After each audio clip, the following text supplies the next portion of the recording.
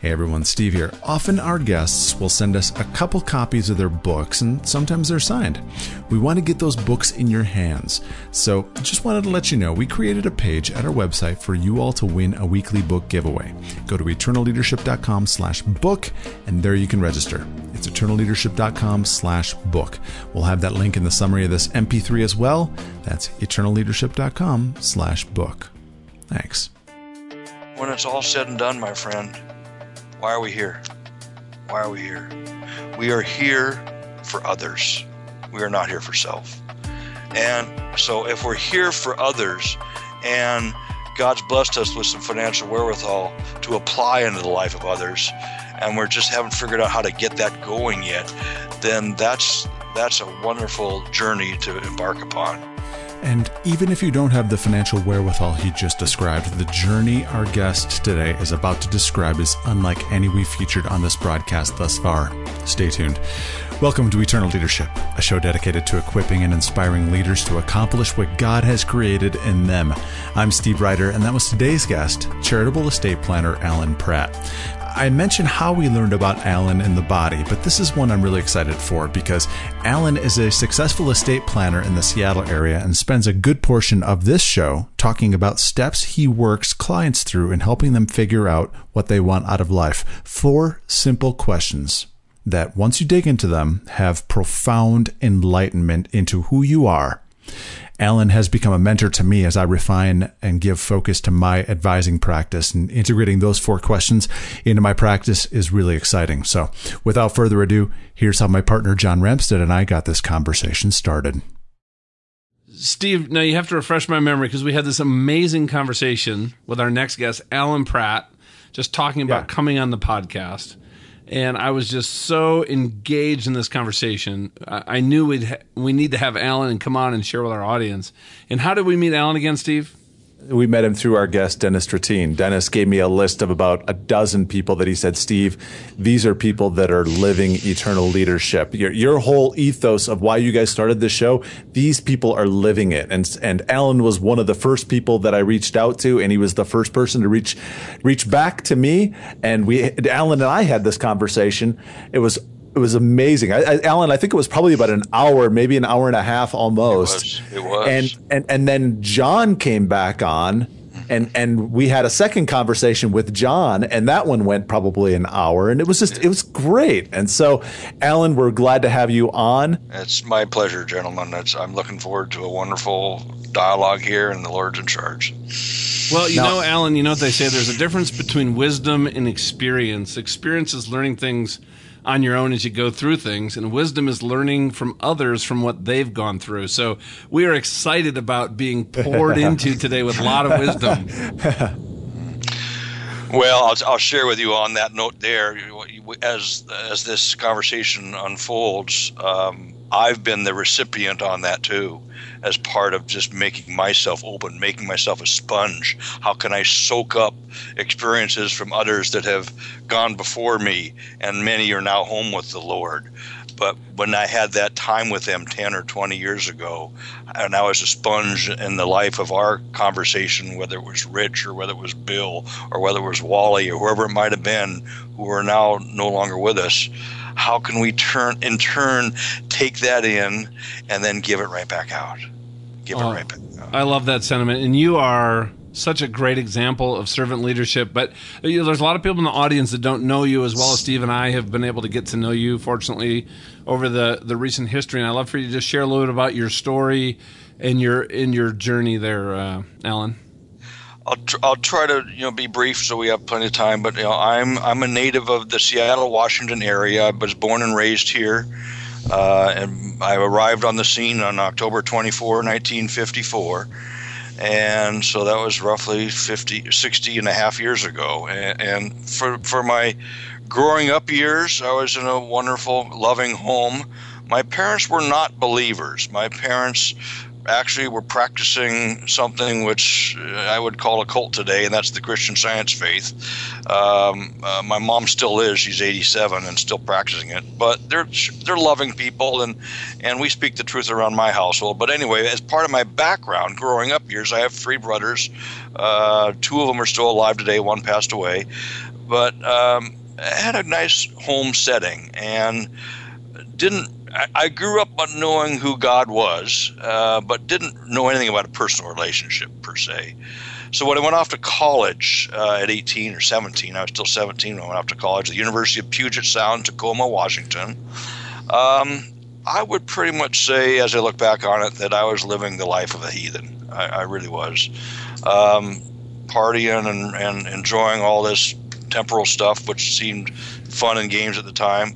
But along the way, I did get an education, and I did graduate and went into the business community when I was 22 years old. And that meant for me the financial business. I was a finance major in college, and when I got out, I went right to work for what was still today the U.S. Treasury Department. Worked for the Office of the Comptroller of the Currency as a national bank examiner. So I was a federal bank examiner from age 21 to age 27 or 26, 27, and lived in Portland, Oregon right after college, and married young at 22. The marriage did not last. We divorced 5 years later. And then as I moved to Seattle in the last year of that marriage, and I was still in the financial business, I left the comptroller's office to go to work in the banking business, straight for the bank. We had two banks during the course of the 80s. My coworker in the bank in 1982 was a lady that kind of caught my eye. And she is now my wife. She is now my wife of 31 years. We celebrated 31 years just a few weeks ago on Cinco de Mayo. So when people celebrate Cinco de Mayo, they're celebrating my anniversary. And we married in 84, and I stayed in the banking business throughout all of the 80s. And God blessed us with 3 children that are now age 30, almost 27 and 25. And that's been an absolute blessing. But along the way, I would say during the course of the 80s, my spiritual growth was slow, to say the least. We did become members of a local church, and I would say I was a pew warmer. We taught Sunday school, but throughout the 80s, I still did not know what this personal relationship thing was. And then the Lord grabbed me, 1992, and he grabbed me in the form of a pink slip. And I was 37 years old, and I'd been in the financial business since I was 20 because I had an internship when I was still in college. So from age 20 to age 37, I was in the financial business, in the banking business. But here I got a pink slip. It was the height of the savings and loan crisis, and I was working for the largest savings and loan, or the second largest savings loan in the state of Washington, and it went under. And so everybody had to find new work, and that's when I really turned to the Lord. I was on my knees, and I said, Lord, I've prayed to you before, but I think now is probably the most intense time because I don't know what the future holds. I was collecting an unemployment check in February of 1992 with 3 kids at home and a mortgage and no income. And so he took me to my knees financially then and guided me, and still does along the way. That was 23 years ago, but changed my career into what I do today, and we'll get into that in a minute. But my spiritual journey, my conversion date, I don't have a date. I just know it was 1992, the year that he took me to my knees, and a lot of things started happening then with regard to a couples group that we belong to and have been a part of that for 23 years. We just spent Memorial Day weekend all together, 6 couples for 3 days up at a resort. One of our friends has a summer place, and we go up there and we just have life together. And we've been having life together for 23 years. It's been awesome. So that was part of the thing. BSF came along the way. I started in BSF in 1996 and went through that journey. So, and BSF is, for listeners that don't know? Bible Study Fellowship. It's all around the world. Headquarters is San Antonio, Texas, but they have men's Bible study groups all over the world, and they always meet on Monday night. So, and they had a 7-year program then. It's now 9 years. I'm going back this fall because they're doing Revelation this fall, and so I'll be going back to year 9. But BSF and our couples group, and he led us to a new family of believers called Crossroads Bible Church, which came in the year 2000, 2001. So the spiritual journey really started, and it keeps going. I'm only 60 years old, and if God wants me around for another 20 or 30 years, I really don't know. But if he does, I'm really kind of focusing in on what he's going to do with that. On the business side, become an entrepreneur in 1992 and been one ever since. And my business, for our listeners, they could go to our website, which is prattla.com. You can put the www in front of it. I don't think you need to these days. But and it's PRATTLA. LA.com.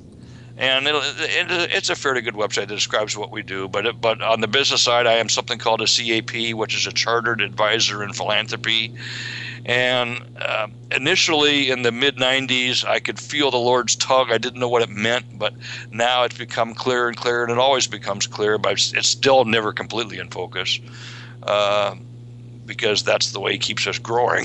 Hey, Alan, when you say you felt the Lord's tug, what gave you the awareness of this is from the Lord, and then what did you do with that? Well, it was in the early 90s. It was in the 94, 95, 96 range when I was involved in, from a traditional sense in the business world, I was an estate planning advisor from the financial side. So I knew methodologies and techniques for families to transfer wealth downstream to children and grandchildren on a tax-efficient way. And I still do that today.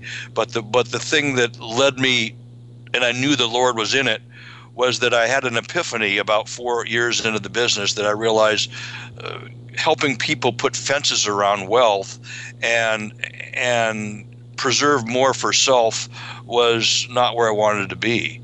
But I did enjoy being around others that wanted to not only put responsible fences around it, but they would put gates in those fences where they could pass wealth through the gates and out into the world and out into causes. And those are the clients that I work with today. So we still have fences, but they have gates that open up and wealth passes through there. And that's financial wealth and it's non-financial wealth too. And we'll get into that in a minute. But the epiphany was realizing that when I work with people who are others focused, they're not self-focused, they're others focused, and they have some financial wherewithal, but more importantly, they have some character traits that are just very admirable: selflessness, honesty, integrity, humility. Most of my clients are invisible by design. They want to be invisible. So that was kind of the epiphany 4 or 5 years in it, that not only just why we're going to put fences around wealth so you can buy more houses and buy another yacht. And there's nothing wrong with that. It's a question of how we use those things. Do I use my house and why? Because God owns it, to do blah, blah, blah, and fill in the blah, blah, blah. And when we do use assets in that way, he honors people. So that was my epiphany 4 or 5 years into the business that he still has me in today, and I love being there. So that's the short story. I mean, along the way, the more important part is wife of 31 years. Her name is Helen. I love her dearly. My oldest daughter's Jennifer. She is in Minneapolis, Minnesota. She's married, has 2 kids, Audrey age 3 and Grant age 1. I'm going to see them in 10 days. I can't wait. My daughter number 2 is Michelle. She's 27 almost. Lives here in Seattle, unmarried, but to a young man that I was just on the phone with today, and he's got some things going on in his life. And I said, I want to pray for you tomorrow at 10 a.m. when I told him why. And so anyway, and they're not even officially engaged yet, but they will be. And then my boy, who's in Great Falls, Montana, and he has a birthday a week from Saturday, and I'll be getting in there the day afterwards on a trip that I return across. But anyway, God's blessing in children. Was it always easy? Absolutely not. Did they rebel? Yes, they did. But are they now in a place where they love their parents? Absolutely. Are they all walking with the Lord? Not all of them. But the Lord didn't grab me till I was 37. I mean, I got to be patient if my boy's not quite there at 25. And so that's the bigger picture, is the family piece. and the relationship piece for me, which goes to meeting colleagues like you, my brothers now in Colorado, being collegial with like-minded men and women all around the country, because he calls us into relationship for all sorts of different reasons, and that is what it means to be a kingdom ambassador. I'm an ambassador for the kingdom. The kingdom is right here. It is right here. So how do we live that out daily? So there's an overview. It's kind of a quick one. Well, it sounds like, as you felt that tugging on your heart, Alan, and you started moving forward, you didn't change the business that you were doing. It was more what changed was the mindset and how you were doing it. Could you share a little bit about that and maybe some of the struggles along the way as you made that transition and on how you thought about things? Yes, and I'll try to keep it kind of in a business context and also in a relationship context, because the relationship context is really the way in which it went. And I will tell you, I did exactly what I'm going to describe to you, and I'll try to do this in 2 or 3 minutes, in 1996. I've been doing it for 4 years, and I sat down with myself and I said, okay, let's look back at those 4 years. Who are 3 or 4 or maybe 5 client relationships that I've worked with that I absolutely love?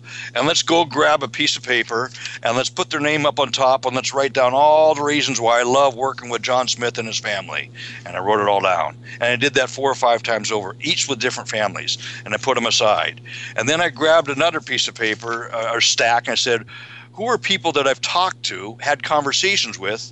They're kind of hard to get into. We haven't gone anywhere. There seems to be some roadblocks. And sometimes when I meet with them or talk with them, when I hang up the phone, I'm just drained of energy. They just drain the heck out of me. What's going on with them? And they also would be high net worth people. But here's what the exercise told me, is that when I looked at the stack of the people that were on the first sheet, and there was a half a dozen of those, and a stack on the second sheet, the financial profiles were very similar, but the non-financial profiles were vastly different. These people were outwardly focused. These people were what's in it for me. These people were, I love my family. Even with their barnacles and pimples, I still love them. These people are saying, you know what, I'm not sure I want to do this because I don't trust my son-in-law. And I want to do this. I want to put some fences around my daughter's inheritance in case he goes a different direction. Lack of trust. Low trust threshold, high trust threshold for the first group. So that was part of the epiphany that I went through in 1996 and early 97 that led to me leaving the firm where I was as a non-owner and starting what is today Pratt Legacy Advisors. That was September of 1997. And the Lord was in it at the time. I didn't know it. But the way that I know he was in it, in August of 1997, the guy that owned the firm, and I'd been with him for about 5 years. That's the firm that you joined in 1992? Correct. Mm-hmm. He walked into my office, and he's a good, solid guy, but there's a values. My values and his values were different. He said, Alan, you've been doing all your work over here in the charitable planning area, and I'm over here in succession planning and deferred comp and executive carve-out. And these are all financial tools that are used well for people to build more wealth for self. And I was in the financial tools that will help people build more wealth for others, for charitable causes. And there's big wealth in both camps, but the direction on what he was doing was all what's in it for me. And mine was all in what's in it for others from the client's perspective. And I'm not here to judge that what's in it for me is wrong. It's just that I'm not wired that way. So he walked into my office and he says, Alan, you've been doing all this work on the charitable side, and I'm over here doing buy-sell agreements and key man and deferred comp and all these wonderful tools that are good tools for people taking care of self. And we weren't crossing over anymore. And he says, Alan, maybe it's time for you to leave. And I go, whoa. But actually, it took me about 2 seconds, and I got up, and his name's Michael. I got up and I hugged him. I said, Michael, you are absolutely right. I've been thinking about it myself. I did not know that was the Lord's work right there. And within 30 days, I was out, and the new firm was already established. And then I called it Family Wealth Advisors. We have gone through a brand change to what is now Pratt Legacy Advisors. But we started up the new firm in about 5 weeks. And really have been on that journey since, with that type of individual, the outwardly focused one, the one that loves their family, even with their barnacles and pimples, because we've all got them, and they're there, but they're not going to give up on them. And so I have very few divorced clients. I think I've got 2 All right. Most of my clients understand commitment, and so it's the values piece that they live their lives that draws me to them. And then on occasion, there might be some abundant financial wherewithal that allows them to do some wonderful things with them. And that was the beginning of the journey in the summer of 1997. Some of these clients that you work with, Alan, what are some of the themes that are just front of mind with them that they're trying to accomplish with the resources they have, their time, their money, their knowledge, their skills? And quite frankly, John, for many of them, they don't know. They don't know. They know that they've had their liquidity event, or they sold their company, or they had their halftime experience, whatever it might be, and they've got time to reflect. And I'll use this as a generic example. They just sold their widget manufacturing company, and they've been manufacturing widgets for 25 years, and they've transitioned it, and now they're 60 years old, and they no longer have $3 million of S-Corp stock. They now have $35 million of cash. What am I going to do with my $35 million of cash? I don't financially need to work anymore, but I'm 60 years old, and God willing, I've got 30 or 35 more years out in front of me. How am I going to use my day? And many of these questions, they don't know the answer to. And so in the work that I do, I try to come alongside them as a trusted advisor with tools that are questions driven. They're all open-ended, values conscious questions that will allow them to find the answers that are already in them. So I'm a professional questioner, let's say, and it guides them to dig deep and answer some of these questions that are in them, but nobody's ever asked me that before. And so I will always couch many of the questions. I want you to think about, I'm going to ask you a question, Merritt. Please do not answer me verbally. I want you to answer it thoughtfully in your own mind and take a week or two and then come back to me. So much of the questions that we draw up, which, by the way, came from me being a sponge with people that are 20 to 25 years older than me back in 1996, 97, 98, and are now home with the Lord. Many of the tools and questioning techniques came from me engaging in their life when I was 45 years old. I'm now 60, and they were 75 or 80, and I would ask them, "What's on your mind? What keeps you up at night? What gives your heart just everything it needs?" And as they share with me that, we started to build some processes around this. So I don't claim any of it. It's owned by the Lord, and he spoke it to me through other people, some of whom are now home with him. Okay. Now, in addition to that, John, I will say this, because just like our Lord who walked with the sinners regularly, I walk with a lot of people that don't know him. I walk with a lot of people that are kind of searching, and they're not finding the meaning in a $25 or $50 million balance sheet, and they don't know him yet. And some of the angsts are around purpose. I mean, we've had some like that. They've got all the money they need, but they're lacking in other areas.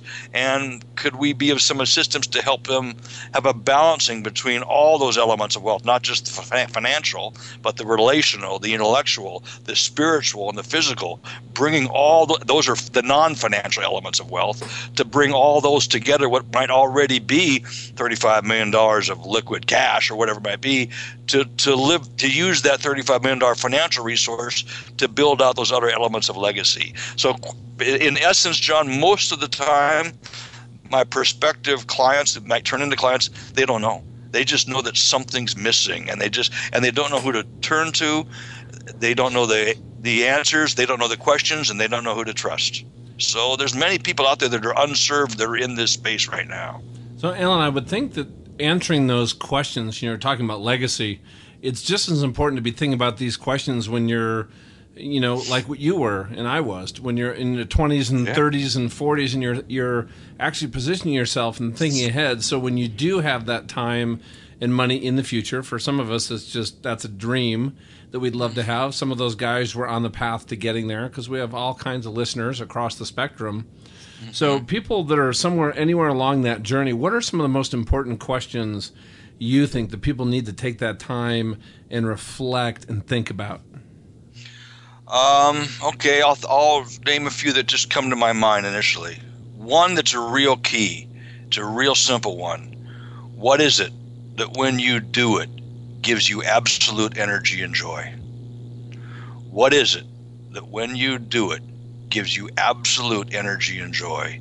And I'm going to ask my clients to think about that in a business context, in a family context, in a community context, wherever they're going to engage their being, because we've all got one resource that's equal. That's called time, 24/7.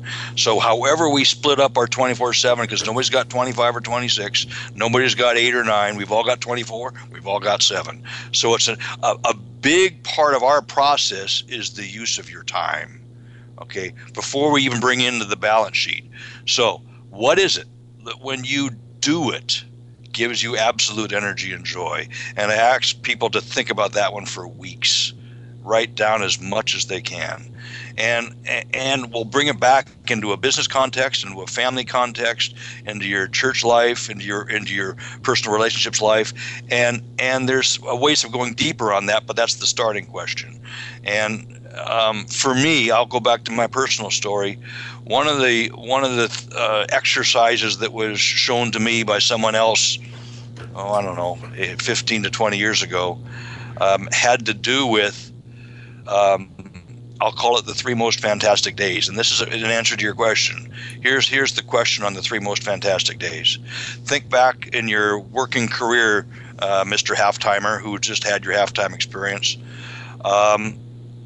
What I want you to think of the 3 most fantastic days in your first half of your business career. And I want you to identify those days. And what I want you to do is answer these questions.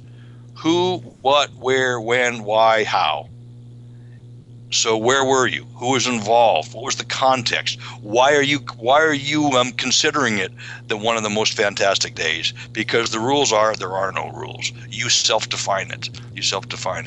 Okay? And this is a process. This is an exercise that will take some time. And these exercises I'm describing, I've done them all multiple times. But we line up the answers to the first question. What is it when you do it gives you absolute energy and joy? With the answers to the second question, and with the third exercise, which I call the 10 most important people. And this is an exercise that takes a few months, where we identify at this place and time, John, or at this place and time, Steve, as of May 28, 2015, right now, who are the 10 most important people in your life right now, living. Write them all down and eliminate it to 10. Then I want you to go out and have a conversation with those 10 people, and we have an exercise that we have them do. And the first time it took me about 2 months. Second time I did it in an afternoon, and the reason I did it all in an afternoon the second time through is I hired a consultant, and the consultant put all those 10 people in the same room for half a day. Wow. Your own personal board of directors. Pretty much. Versus a corporate board of directors. Yes. And a personal board is a great concept. But then we went into an exercise, and I couldn't say a word. The second time I did it, when I hired the consultant, and I was in the room, he wouldn't allow me to say anything. All the 10 people that were 9 of them were physically present. 1 of them was on a speakerphone because they were a few thousand miles away. But 9 were present, and 1 was audioed in. We went through a list of exercises that, for me, led me to understand that what Pratt Legacy Advisors today is wrapped around the DNA of Alan Pratt.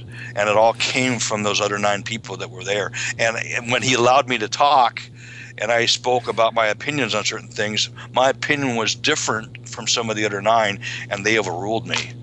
And so when I went through this branding exercise and it came out the other end of the branding exercise, there were things that I did not want to do, but it didn't matter. I did it because they overruled me, my board of directors, my personal board of directors. And boy, am I glad they did, because I did not know at the time, this is 2002, 2003, that I wasn't quite seeing as clearly as they were. They were seeing more clearly about me than I was of myself. So anyway, yeah, that outside opinion can be so valuable. I'm curious. I'd love to circle back. You said when you meet with these 10 most important people, there's an exercise that you have them do. What is the exercise? It's a 2-part question. Okay, and the first part is this, and because these are people, if they're the 10 most important people in your life, likely that relationship between them and you is very strong, both ways. So you call them up and you say, John, I'm about ready to make a decision that involves business, that involves my family. It's very important to me. But before I make that decision, and it's going to be a few months out, it might be a year out, I want to ask your opinion. Could we spend some time together? And John, because you're a very close guy in my life, you're going to say, absolutely. When do you want to get together? And when we do, here's the first part of the question. John, you've known Alan, you've known me for 18 years. When you think about me and you think about who I am, what qualities or character traits stand out? What stands out? In more of a secular sense, people say, what are your strengths? I don't necessarily use the word strengths, but I use what character traits, what values, what virtues for which you highly admire me. What are those things? And then my job is to do one thing: shut up, button it up. And eventually, John, you're going to kick in, you're going to think about it for a while, and then you're going to start talking. And my job is to write down everything you say verbatim until you go quiet. So no rebuttals, no commentary, no color, no play-by-play. No, because this is not about me. It's about what you say about me. It's what you say about me. And my opinion is irrelevant here. It's hard. But that's why when I did this the second time around with the facilitator in the room, I couldn't speak for about 3 hours. I had to sit there and watch all this going on in front of me. So, but you don't need to hire a facilitator. You can do it one-on-one. And so when you're all done, John will stop talking, and I can tell when I think you're done. Then I'll jump in and say, John, thank you very much. I got one more question for you. If there were one thing or two things, or maybe even three, about me for which you would change, what would they be? And generally in the secular world, these might be weaknesses. They might be things that maybe I need some improvement on. Or they may just be flat out things that I'm not wired to do. And I know what they are in my life. And so again, my job there is to shut up and listen. And probably that will be a shorter list, and it usually is. But there's going to be something on that list. If they say nothing, then that's not acceptable. There's got to be something, John. You've known me. You're one of my 10 favorite guys. I love you, brother. I mean, what is it? And you will come up with stuff, and they do. And then you do that 10 times over. I mean, I just finished the first one, and when we're all done, I say, John, thank you very much. I'm going to take everything you've given me. I've got a few more of these interviews to do with other very important people in my life. Before I take any action on this life journey, I'm going to come back to you. I'm going to let you know how your input affected what likely will be my decision. And then you do it 9 times over, so you get 10. When you're all done, put them around in a big circle, all those answers, and put a piece of paper in the middle and start to look around. What are the common things you're hearing coming from those 10 most important people? On the first question, write them all down. What are the common things you're hearing coming from on the second question? Write them all down. And that's a compilation of all the answers to the first question and the second question from the 10 most important people in your life. Now you have 11 pieces of paper, don't you? 10 for each one of the interviews, and the 11th one, which is the aggregate, put it on top, put it aside. I've just given you 3 questions. What is it when you do it? It gives you absolute energy and joy. The second question is the 3 most fantastic days. The third one is the 10 most important people. And the last one is a future question.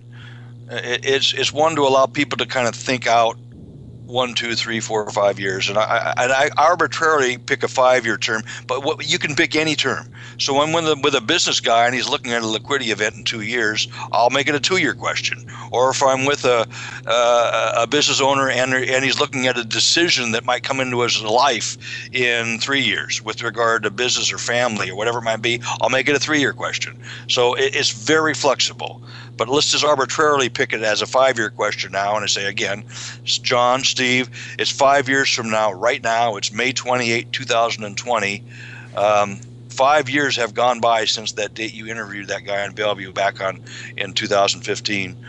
What has to have happened in your life, both personally and professionally, for you to say that you feel happy and fulfilled with your progress in 5 areas?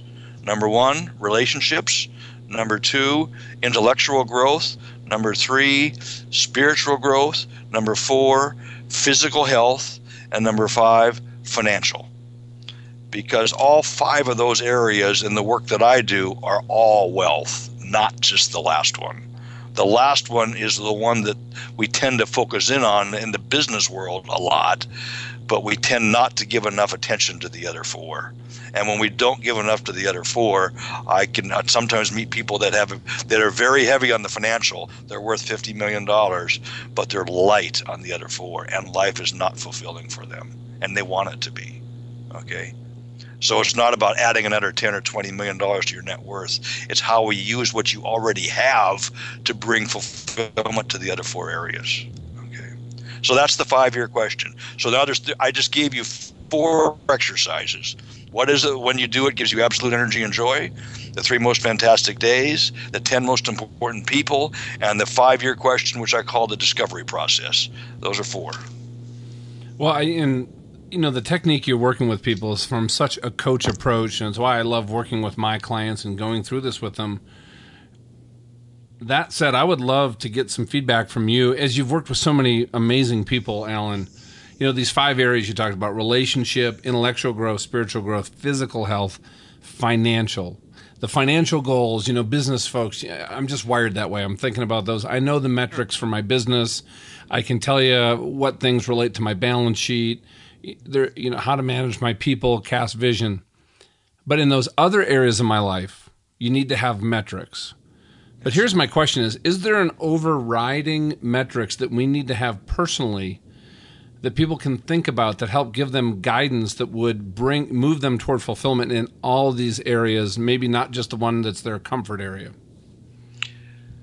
I think it's unique for everybody, and this is my opinion now. So just know that this is the Alan Pratt opinion, and I'm giving you this opinion from my 60 years of life so far. So that's my schoolhouse, is 60 years of life, and being around other people in that schoolhouse of 60 years. And my response is it's unique. Everybody is different. God created 7 billion people on the planet, and they're all unique. They're all unique. So your answer and your thoughtfulness to that will be different from Steve's and different from mine, and that's because God created us uniquely, and that's very good. Okay, so there's now what do we do to help people find out? Because it's already in there. I really do believe this. Your answer to that is inside of you, and Steve's answer it's inside of Steve right now. So what can we do in a questioning process in those 5 areas? And we have a legacy questionnaire. It's 80 questions long, 80, and these 80 questions delve in all 5 areas of one's life, of their being, and those categories I just described to you. And it allows people to reflect on those past, present, and desired future in all 5 areas. And based upon the responses that one gets through that, and husband and wife do it separately and don't share their answers, and adult children who are involved in the business do it separately and don't share their answers until we come together and we talk about it as a family unit, which also might be on the board of directors of ABC Corporation, i.e. family-owned business, because we do that too. But my response is they're all unique. There is no one set that I see more prevalent than others, and the reason I'm sensing that is because God created us all different, and that's a good thing. That's a really good thing. It is a good thing. As people go through this process, are there areas of clarity that people really need help with, maybe more than others? The one that I would say, as we think back of those 5 areas again, in a traditional let's call it estate planning setting, because I'm known as a professional that's in this area, much of the time is traditionally focused on the financial, tax, and legal, because there's a lot that can be done there, all right?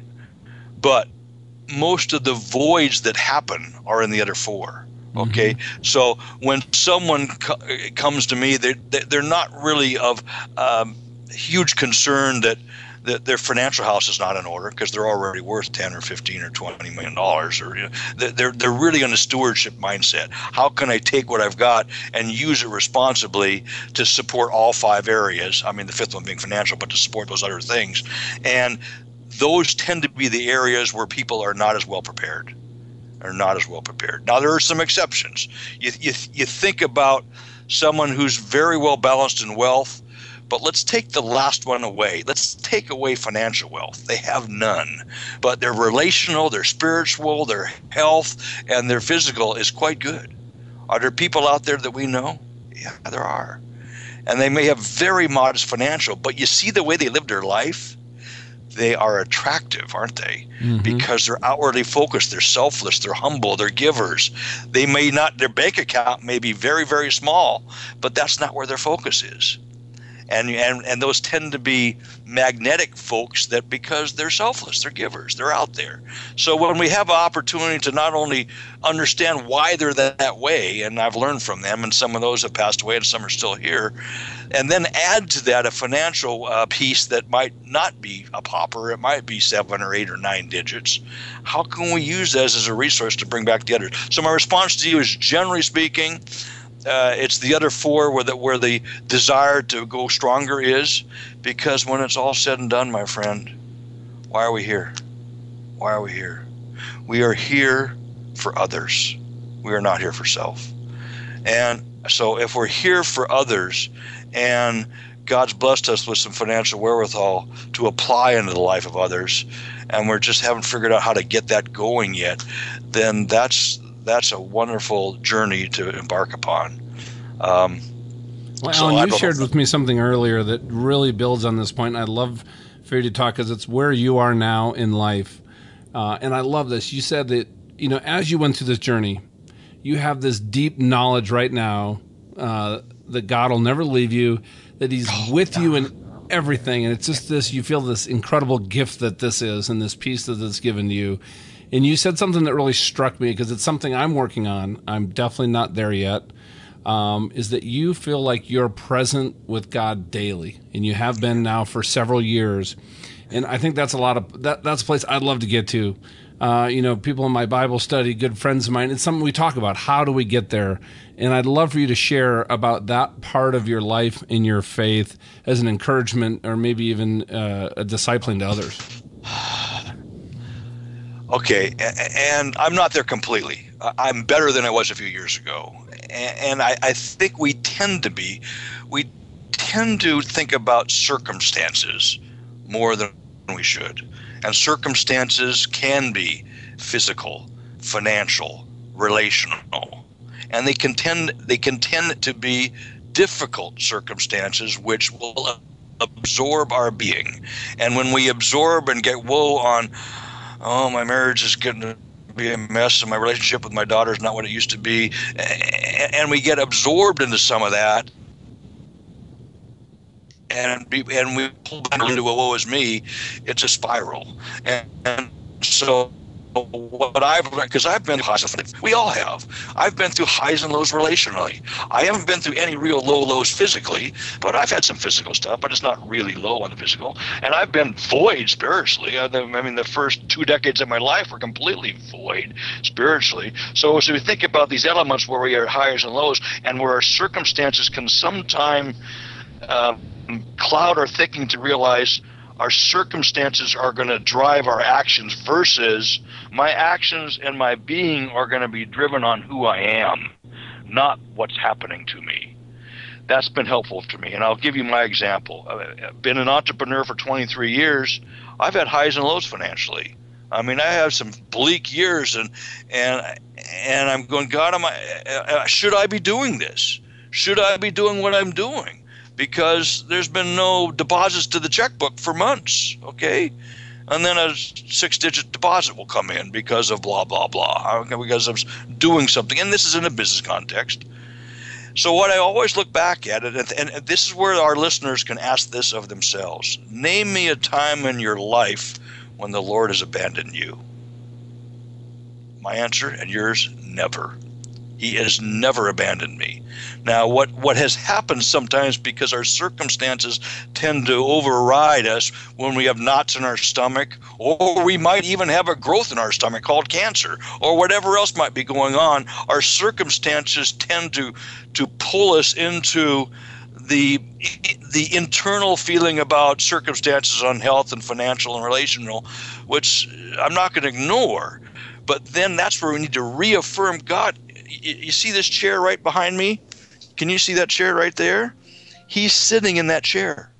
He's in this office right. He's in the. I can see. I see a stool back. I see a chair behind you, John. He's sitting in that chair right now with you. And the same time he's sitting in my chair. I know this for a fact, because where is he? He's everywhere. Now, Steve, I don't see a chair in the back of your office, but I bet you got one. He's there with you too. So when we remember that at all times, and we're going through that thing called cancer, guess what? He's going through it with us. And we're going through that bleak bank account that's got some red ink on it. He's going through it with us. And so when we do that, it helps me. Now, does it mean I'm going to have more stuff going on? There's going to be uncomfortable circumstances in my future? Very likely. Very likely there will be. It's whatever he's going to bring on. But my obedience to him to recognize his presence helps me immensely while we're in those circumstances that are not comfortable. I mean, John, you had your accident, which led you to doing a lot what you're doing right now. Mm-hmm. And was he with you in those circumstances? I'll bet you know that he was, okay? He was, and without that perspective, Alan, I honestly don't know how I would have gotten through it. Yeah. And I was in a hospital that just specialized in people with spinal cord injury, traumatic brain injury, and there was definitely two groups. I think people that had hope for a better future, and people that were so focused on their circumstances, they were focused on their pain or their lack of opportunities, ability, and which I totally understood because it was so difficult. But if you have that relationship and that trust in God, which grew through this whole period for me, which allowed me to have that that hope, that faith, that hope, but it was all built on trust. And just trusting that he actually was there. In the most difficult times that I had, as I look back on it, I can see his hand now, and I couldn't see it then. I didn't have the perspective. So I was really taking small steps forward in faith. But looking back on it, my wife and I sat time and reflected on this. We could see his hand in absolutely everything, and how faithful he was in relationships and providing meals, providing income for the family, the right medical care, healing when I needed it, when the doctors told me that it wouldn't happen. It's so humbling for me, Alan, this realization that the God of the universe, who created everything in it, billions of people, cares about me as an individual. And for me, that was the breakthrough moment when I was able to connect who I was with a personal relationship with Christ. And for me, that changed my future irrevocably. And John, I love it because you're demonstrating God's presence through all these things. And so, I mean, I'm in a men's group. Our men's group met yesterday morning. We talked about a lot of things, and one of them was about, things going on in the world today that are kind of disheartening, and I won't go into the details. And then how can you be a purveyor of truth in a conversation with someone who is agnostic or atheist, and the thing that I come back to is this: I'm not a person of religion. I have a relationship. Mm-hmm. I have a relationship with my wife. I have a relationship with my children. I have a relationship with my Lord. It's one-on-one. And so when people try to maybe speak truth in a way that's more, fire and brimstone, etc., I don't go there. And the reason being, people are attracted to others that are relationship focused. I mean, when we see someone, you can think of a leader. You can think of all sorts of leaders that you admire. When you think of those leaders that you admire, what are the character traits, particularly the relational character traits, that they espouse that attracts you to them? And they are generally they're very strong relationship focused, and their human relationships are pretty sound. They're never going to be perfect because perfect doesn't exist, but they're going to be pretty sound, and they're going to be grounding with their spiritual relationship in such a way that they don't have to say a word. They just have to be it. And so anyway, I'm still on a journey. Don't get me wrong. We're all on a journey, but I will give credit where credit is due. And one of the vehicles that the Lord has used to speak into my life is Charles Stanley. I listen to Charles Stanley every Sunday morning, and he's 82 years old now, and he's wonderful. And he had a message a few months ago about the presence of God not believing in God, but acknowledging His presence. It's a fabulous message, and I downloaded it to my little iPhone. I've listened to it probably 50 times. And it's really, really helped me to understand that in everything that we do, in every place that we are, and every email that I send or phone conversation that I have, that the Lord's in there too. He's in there in everything. And it's reassuring, because we're going to have stuff, be it health or financial or whatever, and it's going to happen, but He's there. And like you, I look back, Lord, what did I do? I'm 37 years old. I'm unemployed. I'm collecting an unemployment check. I got a house, mortgage, and 3 kids. What did I do wrong? And it's nothing about what I did wrong. It's about where He wants to grow me. And He's going to grow us in those things for His purpose. But it's all going to involve many, many other people along the way. Well, here's the thought that's hitting me, Alan. I'd love your thoughts on this, because this process that you're talking about, I was just having lunch with a good friend of mine. He said, there's so much out there, great books on leadership and spiritual development, but what really differentiates some people that we know right now that are actually moving forward, making an impact with their life, doing things that really matter, they're actually taking the time to go through and do some of the things that either their mentor is sharing into them, or maybe that's in a really good book, or that's part of a process. I bet it's only 3 or 5% of people that are going to hear this podcast and hear these amazing steps that you're talking about that has allowed you, and you're a very humble guy, but the impact that you're having, not only in your business, in your family's life, but in the community around you, and in this world in general. Ladies and gentlemen, I just want to let you know that Alan is just an amazing kingdom leader. But if you take the time and go through that, and you discover that on your own, and you have that awareness, and now you're moving closer to God, and you're implementing these things in your life, guess what you can go do? You can now go share somebody else what you did, what it meant to you, and what it can mean to them. And if you're the person that's serving them, showing them how to get these things, these 5 areas in their life, and moving it from a 3 to a 5, from a 7 to an 8 in their lives, guess what you're going to do? You will always open up a relationship for people to say, where did this come from? How did you get the strength to make these changes? Can you tell me? And you're going to have these amazing conversations, and it's not that hard to be a kingdom leader and bring your faith into work and into this world around you if you do what Alan's talking about. In my opinion, in what you're talking about really is servant leadership, but it starts with leading yourself. What are your thoughts on that? I mean to get on my soapbox, but that's just what was just bubbling up as I was hearing you talk. Well, again, and listen, I appreciate your kind words, John, but again, I think it's just being evident that dying to self, not only daily, but every minute of every day. I'm always dying to self. Now, okay, I'm going into a meeting, make sure I take self out of this and be others focused, and make sure I know that our Lord's right sitting there at the table. Okay, now there's 2 or 3 things that He's planted on me. One of them was 2 years ago, January 1, 2013. And He planted on me, that's 2.5 years ago. He said, and when I get out of bed, before I put my feet on the ground today, one question: what am I going to give away today? Give away something every single day, or 2 or 3 things. Give away time, give away a relationship, give away an idea, give away a experience. Money is the easy thing. I mean, we can always talk about giving away money, but what can I give away today that will potentially make someone else's life better? We can all do that. Did Mother Teresa do that? She lived her life on giving away. She had no money, but all she did was give. Okay, that's one thing.